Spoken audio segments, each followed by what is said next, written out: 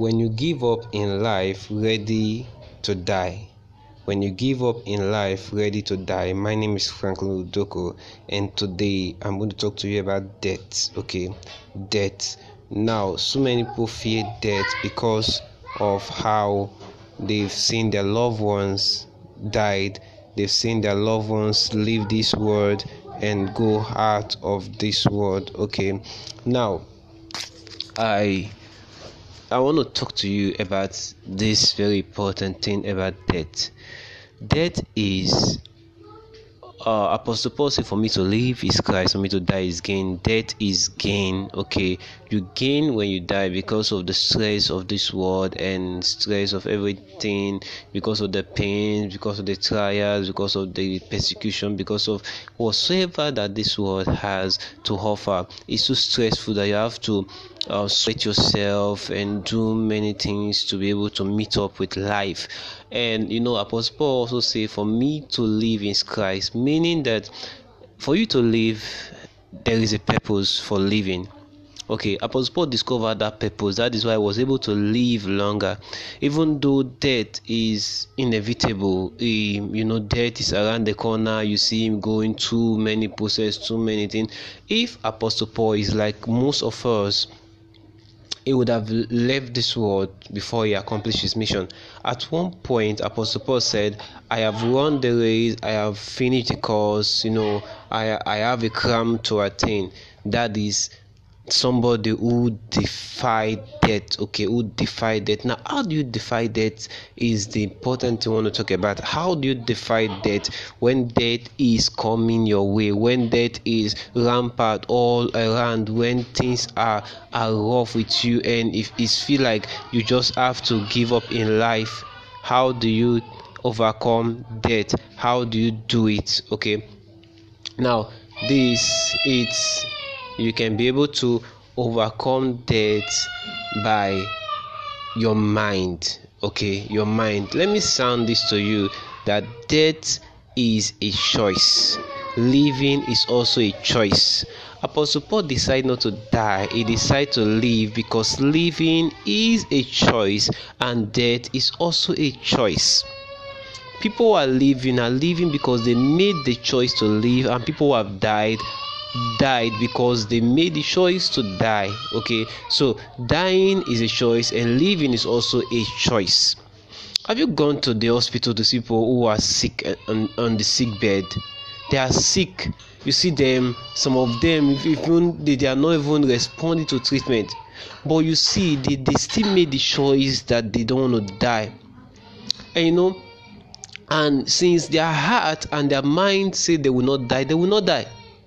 Doctor will say this person is in coma for 3 days, for 20-something days, for 5 days, 3 months, is still in coma. The reason why that person is still in coma is because that person has not decided to leave this planet Earth. If that person has decided to leave planet Earth, then what you're going to see is just the empty carcass. The doctor will declare that person dead. Okay, so it's a choice. And you see some persons who go to the hospital and they are sick. You see this person that you see they're going to die today, tomorrow, but then they are still living up to now, because living is a choice. For you to defy death, you have to made up your mind and say you're not going to die, you're going to live. Okay, you're going to live because it is scriptural. Living is a scriptural, so you have to decide your life to say, okay, I want to live or I want to die. So the moment you give up on life, that is when death comes in. Death steps in when you give up on life. Death is looking for people who will give up on life. So if you decide to give up on life, then ready to be buried, ready to leave this world, because the choice of living is yours. For God has not given us the spirit of fear, and some other scriptures say timidity, but of sound mind, power. Okay, sound mind. A sound mind is the gift of God for humanity, and with a sound mind you can be able to defy death. Now in David's time, David, in the midst of all the battle David fought, David did not, you not see David that David died. Why? Because of a sound mind and the Spirit of God in him. Now, having defied death with how you live, the next thing is, which is the first thing, not even the next thing, the first thing, because the first thing comes first, but I did not put in the first because I'm not talking about that as a measure. It is called the presence of God. For you to defy death, after you've made up your mind, you need God. You need God. First of all, make up your mind that you're not going to die. Decide that you're not going to die. The next thing, you see God in action. Even devil, there are two forces that is beside you. Okay, these two forces, they are beside you to being able to know what you want. What is your mind state? They read your mind state, and the state of your mind will determine what will happen to you, what the one at the right hand and the one at the left hand is going to carry out. The one at the right hand will be called the Spirit of God, and the one at the left hand will be called the spirit of the devil, which is the spirit of death, okay, the spirit of sickness, okay, the spirit of poverty, the spirit of lack, the spirit of torment. That is the spirit of the devil, which is the fruit of evil. Torment, pain, death, sickness, limitation, poverty, and whatsoever. Then the spirit at the right hand is the Spirit of God, the spirit of truth, the spirit of longevity, the spirit of creativity, the spirit of wealth, the spirit of favor, the spirit of unlimited testimony and unlimited breakthrough. So these two forces, they are beside you to see what your final outcome will be when you are in a long run, in a marathon race. When you are in that race, the two spirits, they are looking at you, what you're going to conclude on. When you're facing through trial and temptation, what are you going to conclude on? This spirit, they are looking at you. They are reading your mind. Have you seen a sprinter in a marathon race? When they run the race, you see the person at the first runner, there is hope for him, because when he turned the first baton to the first person, the person has second move to move. So if the first person, even though he's weak, if he can get to that second person, he will have strength to relax. The second person do same thing to the next runner, and the next person will conclude the race.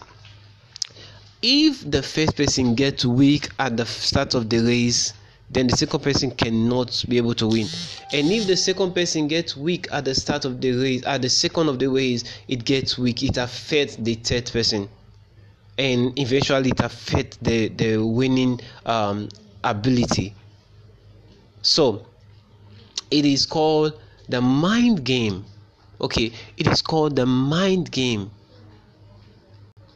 Death is inevitable, yes, we know, but you can defy it. You can defy death and live.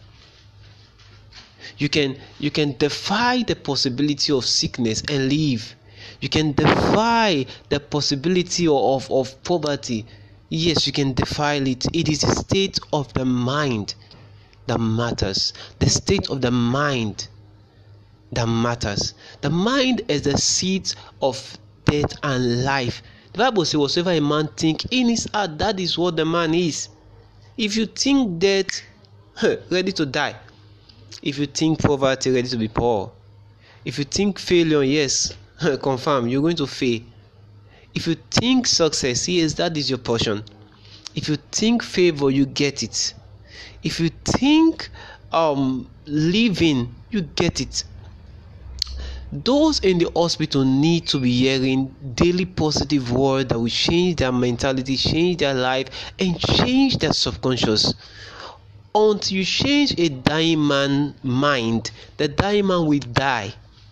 Not until you change the mind. When you are able to successfully change the mind of a dying man, that dying man will live. Because living is the mind work. Living is the mind work. Work on the mind, train the mind, grow the mind, and then you see life, and then you will see prosperity, and then you will see favor, and then you will see promotion. I am Frank Ludoko, and God bless you for listening to this podcast. Please, if this has been a blessing, please share it to others that will be able to listen to this podcast and get their mind renewed and work it up. I'll see you in the next podcast. God bless you.